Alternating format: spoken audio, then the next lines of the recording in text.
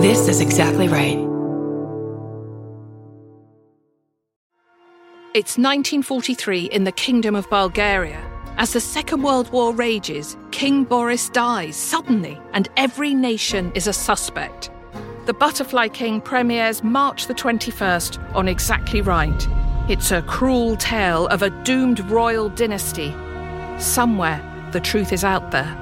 Listen to The Butterfly King on Apple Podcasts, Spotify, or wherever you get your podcasts.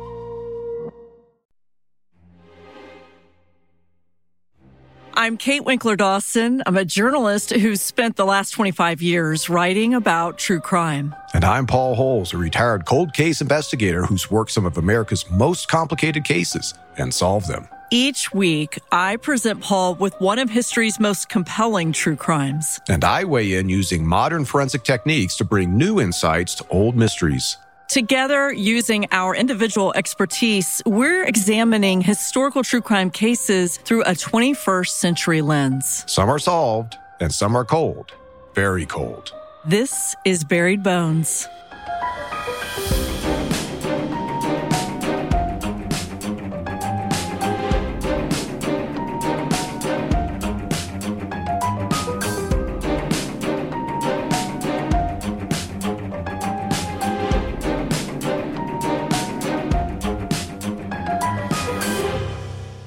Okay, this is Paul Holes, part 2 of one of the most complicated, convoluted cases that we've had to deal with. The case of the murders of 2 prominent citizens in South Paris, Maine in 1937, Dr. James Littlefield and his wife Lydia.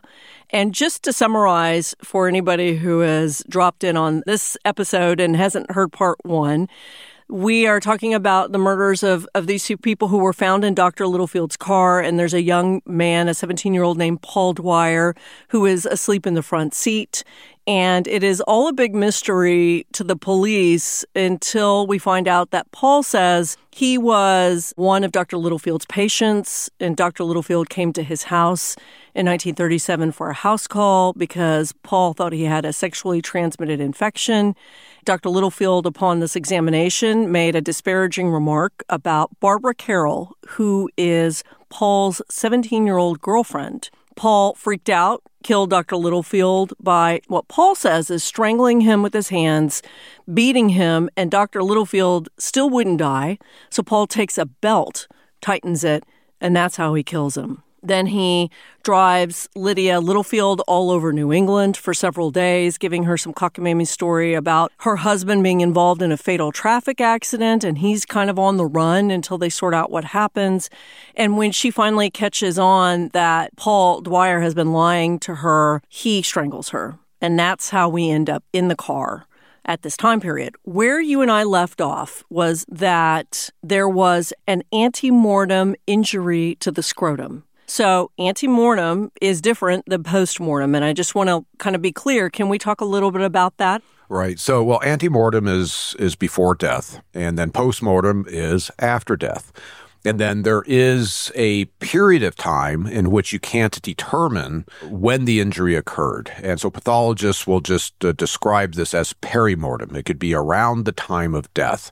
So there aren't the characteristics present that would be definitive as to, well, was it while the person's still alive or after they're dead?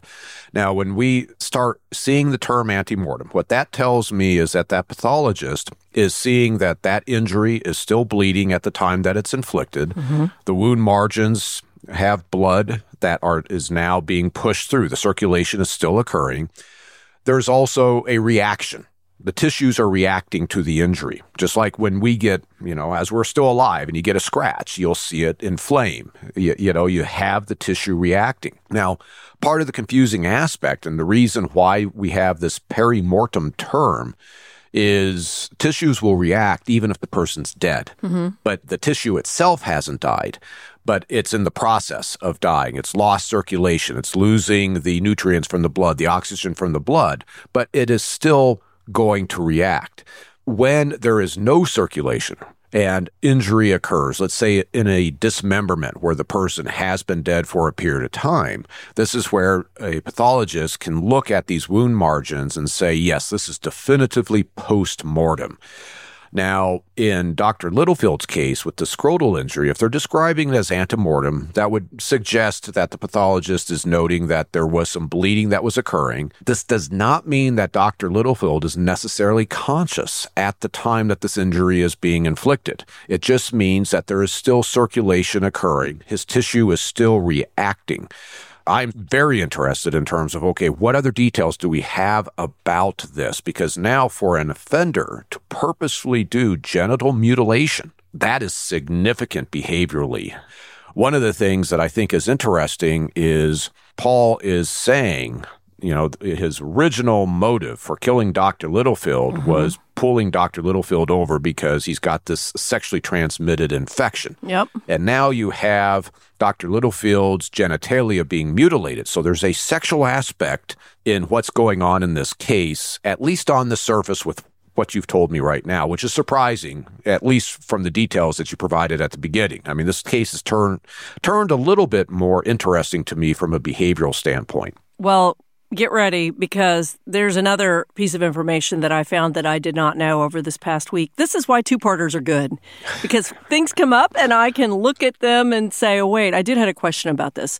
So the pathologist in this report, the Attorney General report, said something that I had not seen in the original research. Okay, so I'm going to read this to you because I think it's important. Now, remember, Paul said the way things went was, Dr. Littlefield said something mean about Barbara Carroll. Paul, gets upset. He tries to strangle him with his hands. He beats him. None of this kills Dr. Littlefield until Paul gets his belt, puts it around his neck, tightens it, strangles him. And that's it. Richard Ford of the Harvard School of Legal Medicine studied the case. Okay, Dr. Ford. So this is what he says he found. He has expressed the opinion that Mrs. Littlefield was alive when the belt was placed around her neck, based on the evidence of distension and pallor. And that tallies with what Paul says. He says, she was trying to run, I grabbed her, I strangled her. In my opinion, Dr. Littlefield died of manual strangulation hours before the belt was applied to his neck. Okay. That doesn't match what Paul said. Paul said he was coming to, he freaked out, he put the belt around his neck, and that did the trick. But hours before? Do you think this was written in 1952, would they have known that in 1952? Would they have been able to say that definitively? No, I don't think they could say that definitively today. Okay. I'm trying to think of what Dr. Ford would be looking at in terms of giving some sort of temporal information about when this belt had been applied to Dr. Littlefield's neck. There may be aspects that he's looking at. If the belt had been used at the time of death, of course, you're going to see hemorrhaging. This is something where tissues, neck structures are being compressed, especially if a ligature is being applied with a lot of force. The neck structures are being crushed. With manual strangulation, you have a broader surface. The thumbs go in, hyoid bone, which is kind of tucked up underneath the jaw. The hyoid bone could be something that is broken during manual strangulation, but can often be intact during ligature strangulation, since the ligature doesn't get up underneath the jaw structure internally. He said, because of the conditions of Dr. Littlefield's neck, as described by the autopsy surgeon, they are in no way ascribable to the application of a ligature, which is, I think, what you're saying, right? It's just not the right markings and the right injuries. Well, yeah, Dr. Littlefield's neck, the tissues aren't reacting. They're not hemorrhaging in the manner that would be expected if it had just been done by a ligature. So he's seeing evidence of the manual strangulation, and then it appears that this ligature had just been applied at some point after the manual strangulation. I just I can't think of anything where a pathologist can say it had to be minimally hours later. Okay. So that doesn't prove or disprove Paul's claim of when this actually happened. In my mind, no. Unless a medical professional were to convince me that, yes, these are this is the diagnostic features that they could use in order to determine that belt was put on hours later. Right now, I'm very skeptical about that opinion. One other little clue is they found a lighter, just a standard lighter in the yard, but no initials on it. I was hoping for a little Agatha Christie moment, but no initials on it. Just another little piece of evidence. You know, they are not taking away a lot, except just lots of blood from Paul Dwyer's house. So let's get into the changes that I alluded to during the last episode. There's a journalist named Karen Lemke who described Dwyer's testimony as having a Houdini quality because he just kept changing things. Paul said that he was telling investigators, you know, initially I didn't kill Dr. Littlefield. Then he said, okay, I killed him because he made a rude comment about my girlfriend. Now he's saying that robbery is a motive. And again, it comes down to me, what do we believe and do we need to believe what he says at all if we're really looking at the evidence? And right now the evidence says it's just the two of them at this house. The footprints with Littlefield, you know, there's blood on Littlefield's feet. There's fingerprints only belonging really to these two men involved in this case. But do we need to really know the truth from Paul Dwyer at this point? Oh, you always need to know the truth. Well, but motive, do we care about the motive that much? Well, motive, people get too hung up on, well, what was the motive? You know, motive is nice if you have it, you know, investigatively or for prosecution purposes. But oftentimes you don't know the real motive why somebody commits a crime. And you don't need to know. There's nothing about having to prosecute a case in which you have to prove motive. You have to prove they committed the crime. You know, so at this point, Paul's offering his motive, you know, why he killed Dr. Littlefield. I just still am questioning the lack of injuries to Paul, considering you have this physical fight with an adult man. Mm-hmm. So that's where I go back to, I think that there's the chance that there's multiple offenders here. Paul's giving a lot of detail where I'm like, oh, I'm thinking he's involved in this at this point in time, but he's covering up for somebody. And why is he covering up for that person? Well, the press is very, very interested in motive. And as we've talked about, it's nice to have, but the press really wants it. And they think that the stuff the prosecutor is putting out there is flimsy. It's a robbery. It's this rude comment. The press doesn't believe it. The prosecutor finally is, I think, throwing spaghetti against the wall and saying, listen, Dr. Littlefield had access to all kinds of drugs. Maybe Paul Dwyer is involved in the illegal drug trade, and that's why he killed him, to have access to these drugs, even though it doesn't seem like there's any evidence that these drugs were stolen. It was the money, $250 and a watch, and that was it. But the mystery behind this case, it's driving the press pretty crazy, and none of that is helping the trial. So when we go to trial, all of this happened mid-October of 1937, and he goes to trial in December, and he is found guilty of both murders. Wow. Sentenced to life in prison. Now, I mean, if I'm a juror, I'm thinking, well, he confessed. He signed a confession. When he went to trial, it was ultimately, I wanted to rob him. And that was really what it came down to. So it seemed like maybe Paul had just given up. But he didn't get the death penalty, but he did get life in prison. So what do you think about all that? Well, you know, based on, you know, the details he's providing in his confession, and at least there appears to be overlap with the evidence in the case. You know, I can easily see where there would be a conviction. No question about it. Yeah. I just know, coming from my perspective and evaluating the case, if I were investigating this case early on, there's that red flag, as I mentioned, the lack of injuries to Paul. And I was like, okay, there's something else going on here. And I would feel obligated to have to fill in that gap. Okay, here's the gap. Here we go. Paul is Paul is in prison for a month and either doesn't like prison or has been given I'm sure he doesn't like prison, but has been given plenty of time to think. And he says, I need to change my story. And he implicates someone who is witness character adjacent in this story. So we have Barbara Carroll, and I was sort of teasing that Barbara Carroll, the 17-year-old girlfriend of Paul, was involved somehow. Paul says, I did not kill either one of these people. The killer is a man named Francis. He's a deputy sheriff, and he is my girlfriend's father. Ooh. And that changes everything because people believe him. I could speculate. At first, is Paul telling the truth? Right. The fact that Paul is now bringing in another man as being involved, I'm completely on board with that based on what's happening inside that house and the lack of injuries to Paul. Mm-hmm.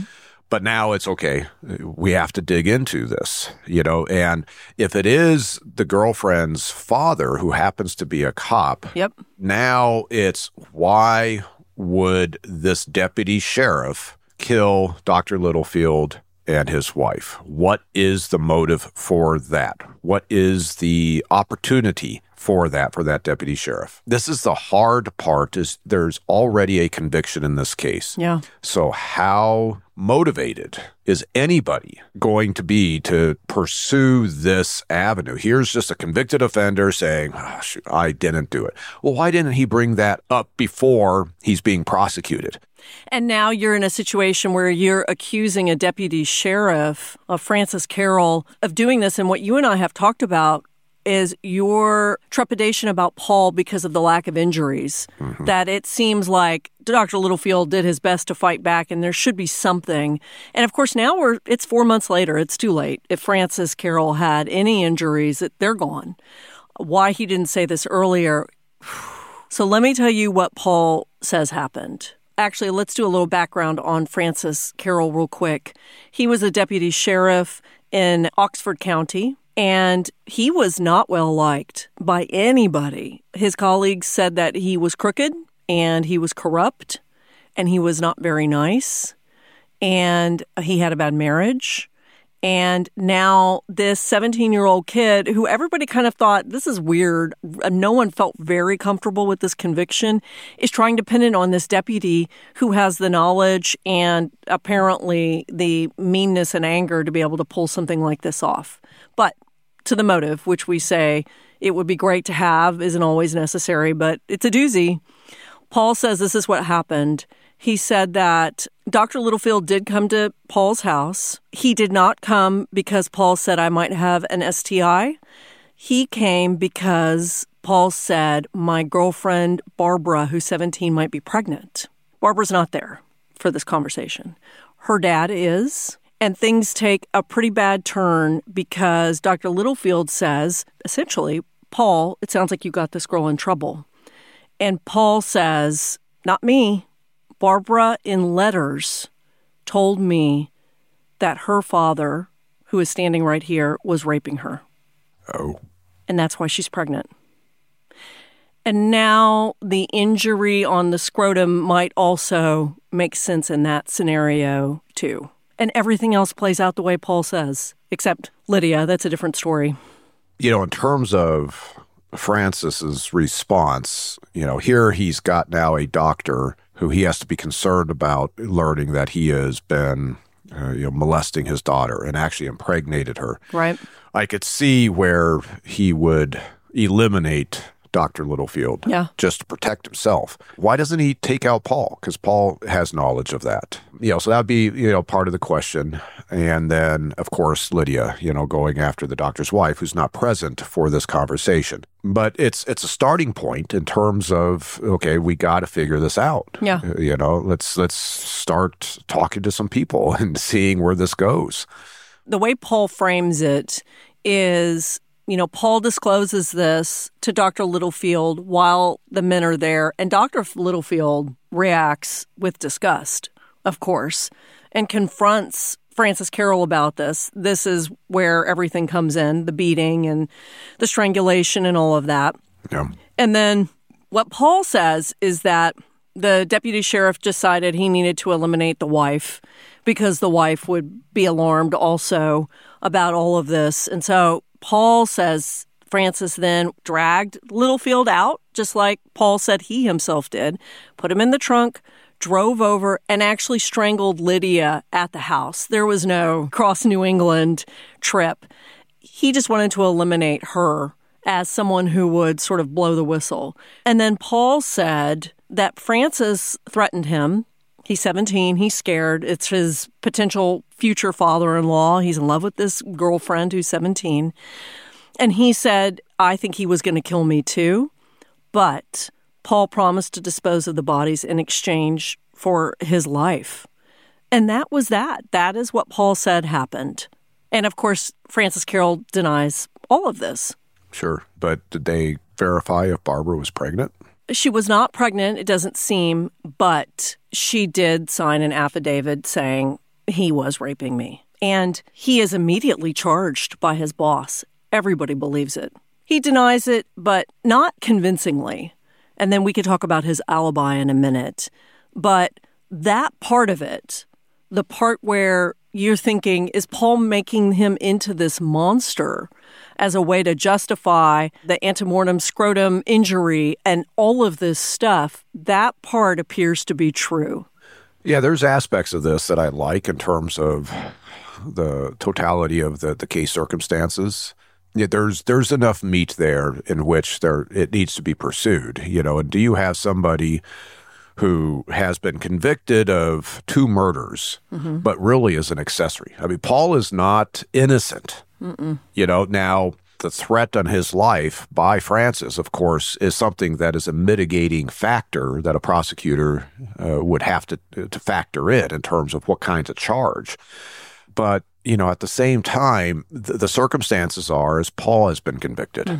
And so once that conviction happens, it takes an act of God, essentially, in order to get things to go the other way. Yep.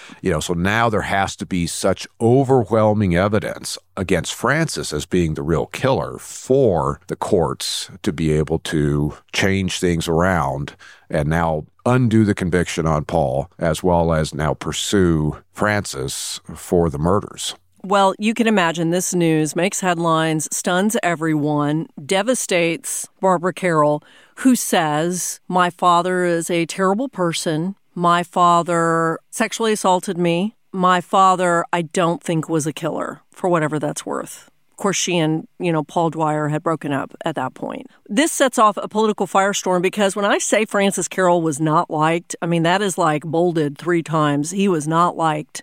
And so this seemed like a good opportunity to go ahead and railroad this guy, which I don't know if it's so much of a railroading. The sheriff arrested him, as I mentioned, on what they called incest charges. Then the sheriff launched his own investigation into what happened when Dr. Littlefield and Lydia disappeared. Where was Frances Carroll in all of this? So they start looking at his movements. Here's the alibi. Frances went to a card game around the suspected time of Dr. Littlefield's murder at a friend's house. A bunch of people were there. But at some point, his friends say he got a call about a traffic incident and that he left. He was gone for a couple of hours. And he said, yeah, I made an arrest. He entered an arrest in pencil into his log, but then the record was erased by the time this investigation into him happens. He has no real alibi during this 1 or 2 hour, 3 hour period, however long he claimed he was gone.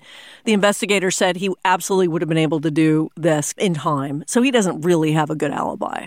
I really keyed in on that. He said, he got a call about a traffic accident. And remember the scenario that Paul presented to Lydia was that Dr. Littlefield had been involved in a traffic accident. So this is starting to add up to where now you have this more mature, sophisticated Deputy Sheriff Frances. And I could see where when now Paul is being questioned, the scenario about this Dr. Littlefield killing 2 people in a traffic accident is something that was fed to him by this deputy sheriff. So Frances, it almost sounds like to me, with just that little bit of detail, I'm going, oh, now that's interesting. Now it's consistent. I'm starting to see some linkage, if you will, between what Frances is saying and what Paul had initially said well before he ever came forward about Frances' involvement. Now, the flip side is does Paul have a motive, aside from wanting to get out of prison, to specifically point to Frances Carroll? Yes, he hated him. He hated his girlfriend's father. Francis had tried to break up Barbara and Paul's relationship. This is a thing that is brought up. So there's that. And it doesn't sound like anybody really liked Francis. He didn't have any allies at this point. Now, witnesses, this is interesting. There are multiple people who say that they saw Francis's late model Chevrolet near Paul Dwyer's home on the night that Dr. Littlefield was killed. But there are other people who say he wasn't anywhere near there. The car was somewhere else. I know that guy's car. And multiple witnesses are accused of fabricating these statements. It sounds unreliable to me. And a late model Chevrolet. Probably you could throw a rock and hit one of those in 1937. Yeah, that's tough in terms of, really how much weight to put on those types of statements. I guess I question in terms of, Paul calling Dr. Littlefield over to his house. If he hated Francis so much, why is Francis there? That seems odd to me.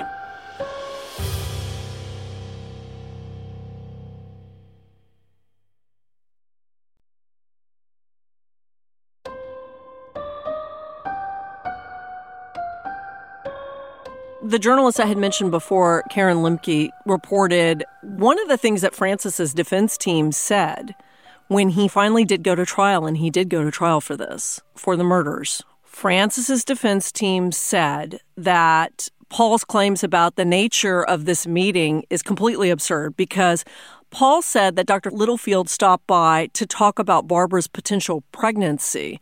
The defense team said that would be highly unusual because Barbara wasn't even there. She would have been the one to schedule the visit, but making a house call to examine somebody with a potential STI would not have been weird.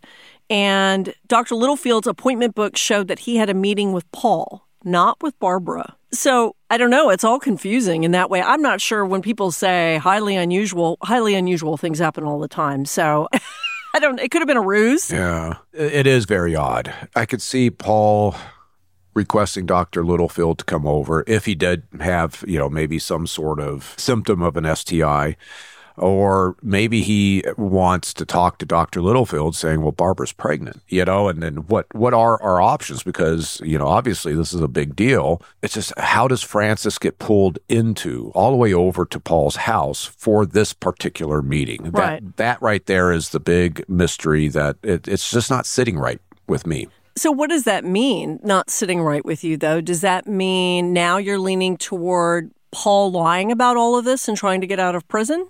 Well, there's that always as a possibility, especially considering Paul and Francis's relationship. Mm-hmm. But for me, it's more of the details of that are suspect. There's something else going on. I don't know what that is, but there's something else. When you initially brought up Barbara pregnant and her father killing Dr. Littlefield, my thought was, well, Dr. Littlefield must have been molesting Barbara and is the father of her unborn baby. And that's why Francis killed Dr. Littlefield. That's where I initially went, so is that more in line and more consistent than what Paul is saying happened? I mean, I think that the pregnancy is very, very fuzzy. I don't know if Paul thinks that it's his baby or Francis Carroll's baby, and who makes the call. Maybe he's trying to set up Francis Carroll. Maybe he is pretending he has an STI. He's asking the doctor to come over. He tells the doctor confronts him, and maybe he's hoping this finally will expose all of this, and things go horribly wrong. I don't know.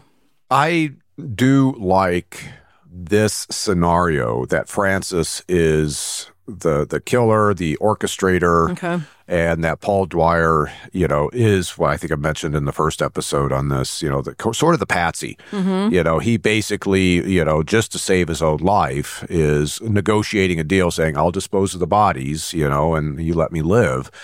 That adds up, I think, with the evidence the best. It seems just so odd that these three males are in this house at the same time. I just don't understand the reason for that, but maybe it's just like what Paul's saying. I needed to talk to the doctor about Barbara being pregnant, and the father of her unborn child is her dad.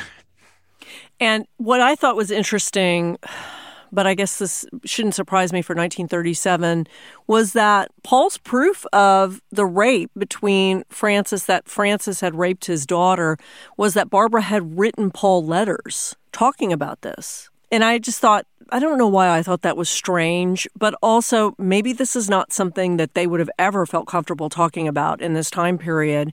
And it also helps him because he's got the letters. And then, of course, she has confirmed this with the Attorney General's office, even though Francis denies it.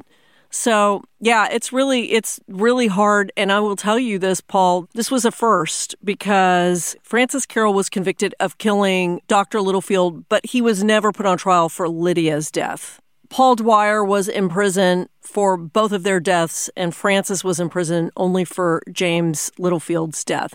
The reporter I was talking about, Karen Lemke, says it's the only criminal case in Maine where two people served concurrent sentences based upon verdicts from two separate trials. So people couldn't decide which one of these guys did it, so they put them both in jail for life. Neither of them served life. They both got out. And yes, they were at the same prison. They were both at the Maine State Prison. I have no idea if they interacted. I can't imagine that people would let that happen. But so convicting two of them in totally separate, with separate motives, separate evidence, I mean, it just seems like wild. And I know that this is still a case that's debated today about who did it and who is the most logical person. Do you believe a 17-year-old could have done this with this cockamamie story that he's talking about and then switching it so many times and then finally pointing it at the man who he can't stand because it sounds like he is raping his own daughter? And Barbara Carroll is not really a big player in this. She's not talking very much about all of this, which I think is understandable. I'm wondering, did they ever, Francis has to be showing up for work as a deputy sheriff after these homicides. Did they talk to coworkers? Did he show up? Did he have a black eye? Did he, have scratches? Any type of injury? And is there any information like that? Nothing that people noted as being unusual. And for a deputy sheriff, he said he had made an arrest the night before. So even if he did have something on it, he could say, listen, I was in a scuffle. But nobody remembered anything unusual.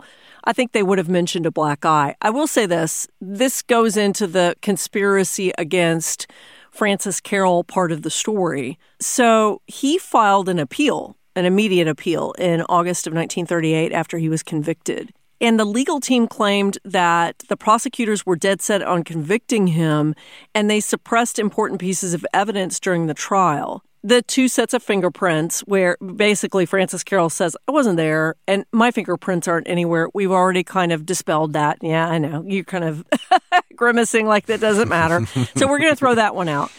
So then this is a weird one. There is a ballistics expert named Leon Shepard, and he comes forward and he says that the special prosecutor had tried to shoehorn in questionable evidence into the record.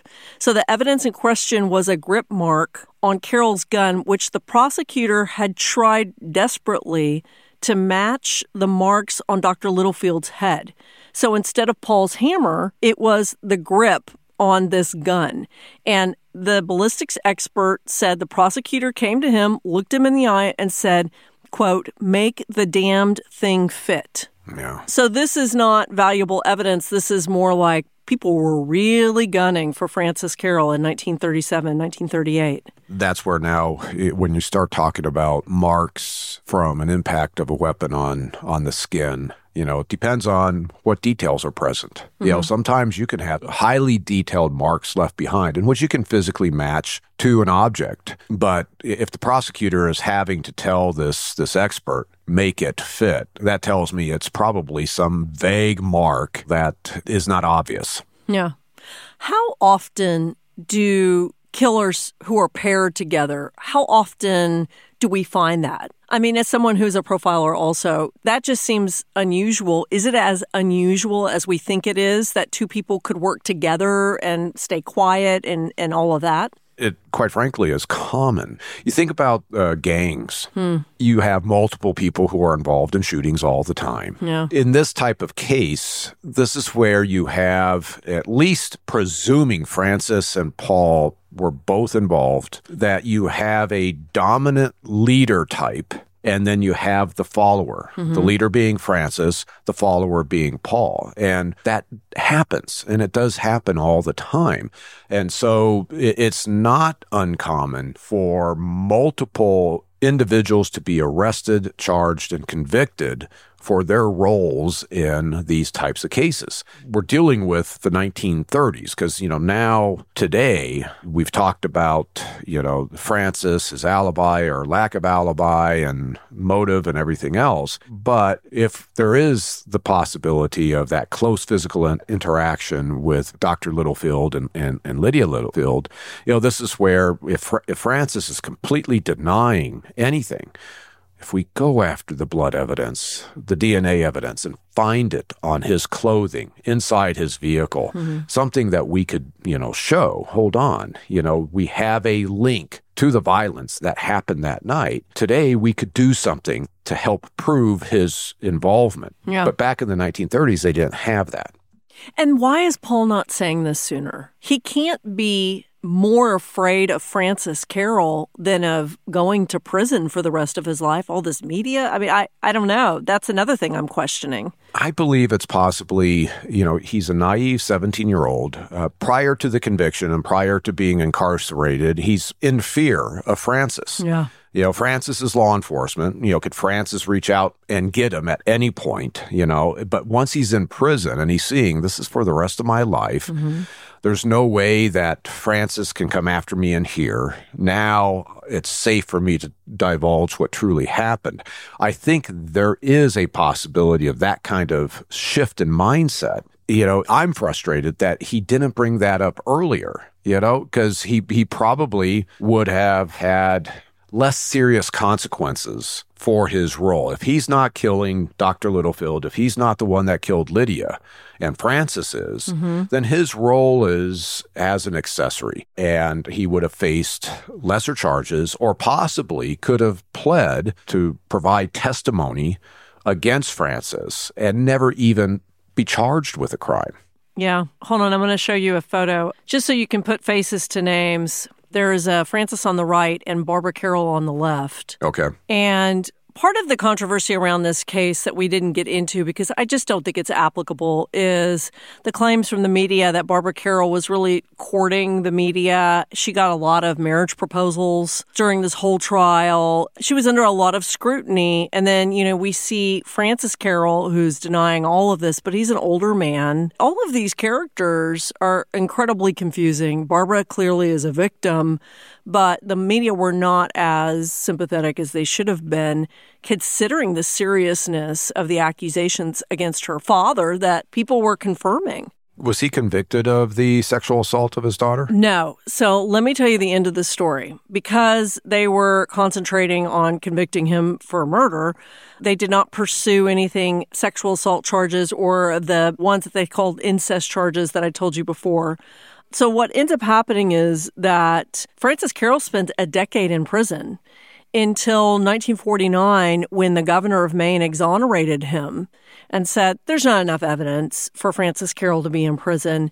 And by that time, the statute of limitations for rape had long passed. So he's never indicted for sexually assaulting Barbara and never tried for Lydia's murder. And he died just, a few years, 7 years after his release at the age of 60. So he never has to face anything about sexually assaulting his daughter. Okay. I think during that era, really, we've seen improvements in terms of how the justice system goes after this type of scenario, where you have children who are being abused, whether it be by strangers or by, parents. Much more serious charges are levied and much more serious time, much longer times are being served. But back in the 1930s, I could see where the mindset is, well, she'll get over it. Yeah. That's kind of, I think the mindset from that era. I really like the scenario of Francis and Paul being involved together in this double homicide. But it does seem like with the evidence that they had, circumstantial, physical, against Francis, it's flimsy. It is. So I really don't have an issue. I probably have a bigger issue with the conviction, to be frank, even though I'm kind of leaning towards, it sounds like that's likely. It's just that they didn't establish the case to the point to where it's beyond a reasonable doubt. And so for the governor to come in and exonerate, I don't have an issue with that. And this is just where Francis, in some ways, his name was probably wrongly cleared, in my opinion. Mm-hmm. But at the same time, it was never proven that he was truly responsible. From a legal standpoint, you're right. He should have been exonerated. From a moral standpoint, I am definitely leaning toward Francis being involved. It's hard because Paul's harebrained story about everything, what if it was a ruse?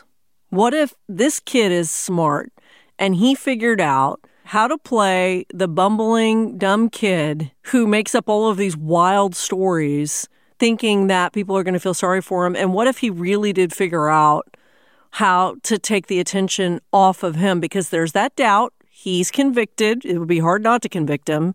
He's convicted. There's that doubt. And then he turns it in on the guy he hates the most. Sure. I just wonder if there's any possibility, because, gosh, there's so much detail in these stupid stories of his. And that's where the detail, as we were talking, it's constantly weighing the details that he provides against the actual factual objective evidence that they find at autopsy and find at the crime scene. And there's no question in my mind, okay, he's got direct knowledge. Oftentimes when there's false confessions, the details in the false confessions in no way, shape, or form match up with the objective factual evidence of the case. Yeah. And unfortunately, you have individuals who do these false confessions get convicted because you don't have investigators or prosecutors who have the wherewithal in order to sort out the details. Is this real or not? There's that on one hand in terms of, Paul is culpable for, a role in this double homicide. I still just go back to the lack of injuries where it's like, as I was saying, even before you brought up Francis, there's somebody else involved. I think some of these cockamamie scenarios that were concocted likely were fed to Paul, or they were brainstormed between Francis and Paul in order to try to get their stories straight, as they were getting the process of trying to hide. I mean, there's no question. He's on a mission to hide the bodies. They're trying to cover up this crime. Yep. Did Paul serve the rest of his life for this, or was he released? So he was convicted in December of 1937. He was released 22 years later. He was released in 1959. He was 40, and he got out on parole. So according to the Associated Press, Paul Dwyer got married, then he got divorced, and then he eventually stayed in Maine. He settled in Portland, Maine, and there's not a lot of information after that about this. But there are people who cannot sort this out. Even today, people talk about it. They cannot sort out who is guilty and who isn't. And to have both of them convicted for the same crime, but in completely different circumstances, what a mess of a story. There's so much happening in it. And as always, I think more details are better, but I think we have enough of a sense of who our main suspects are and who's capable of doing it. And I'm just not buying Paul Dwyer being able to do this. I don't know. I lean against him being responsible for either homicide. If they still have physical evidence in this case, which is doubtful, but one of the key pieces of evidence is going to be the belt around Lydia's neck. Yeah.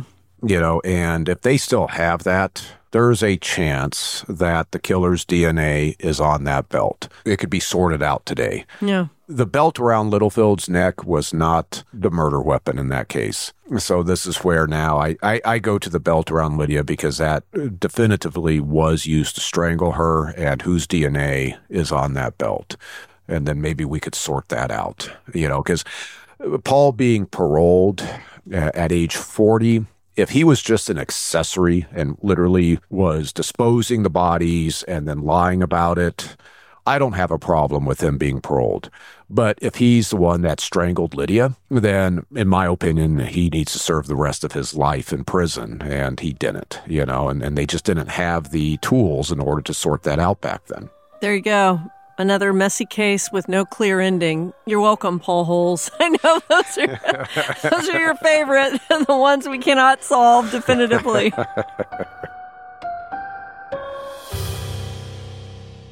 You know, I think just to end this, on a note that's another air of mystery, you remember this whole thing between you and I started with Bessie Ferguson on Wicked Words, where we talked about Bessie Ferguson, right? So I'll remind you all, Bessie Ferguson was a woman in 1925 who was murdered and dismembered, and her body parts were strewn everywhere.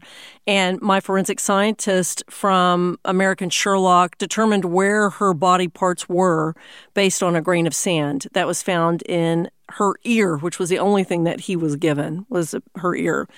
And I remember we talked about all of the suspects. Paul, you and I talked about, like there's a dentist and there's a doctor, and she was extorting money from men for babies that never existed. I mean, it was a whole complicated thing. And then there was a sheriff. Actually, he was a deputy sheriff. And I said that my guy Heinrich, Oscar Heinrich, said, that guy's an idiot. He's not smart enough. The sheriff is not smart enough. I promise you, he cannot pull this off. Dismembering a body and, putting it all over this part of California. And I remember you said, but the sheriff knows people who are smart enough to do it. Right. And so when this deputy sheriff thing came up, I kept thinking, oh boy, yeah, that's an interesting thing. The knowledge, the institutional knowledge, we should never, ever discard that, because there's a lot of knowledge there that Francis Carroll could have. And the reality is Paul's big mistake is he fell asleep with two bodies in the car. Yep. If he hadn't fallen asleep and had carried out his mission, it's possible Dr. Littlefield and Lydia would have just disappeared. Yeah. And Paul and Francis would never have served time. So that's what happens when you trust a teenage boy to do something bad. Sorry, teenage boys listening to this show. Okay, well, I'll have another compelling, complicated, probably even messier case next week, so get ready. Oh, boy. Okay. I will get my fish tank cleaned up, and I will look forward to watching them as you traumatize me even more. Get that lobster in a safe spot, please. This has been an Exactly Right production. For our sources and show notes, go to exactlyrightmedia.com/buriedbonessources. Our senior producer is Alexis Amorosi. Research by Maren McClashen, Allie Elkin, and Kate Winkler-Dawson. Our mixing engineer is Ben Talladay. Our theme song is by Tom Breifogel. Our artwork is by Vanessa Lilac. Executive produced by Karen Kilgariff, Georgia Hardstark, and Danielle Kramer. You can follow Buried Bones on Instagram and Facebook at Buried Bones Pod. Kate's most recent book, All That Is Wicked, a Gilded Age story of murder and the race to decode the criminal mind, is available now. And Paul's best-selling memoir, Unmasked, My Life Solving America's Cold Cases, is also available now.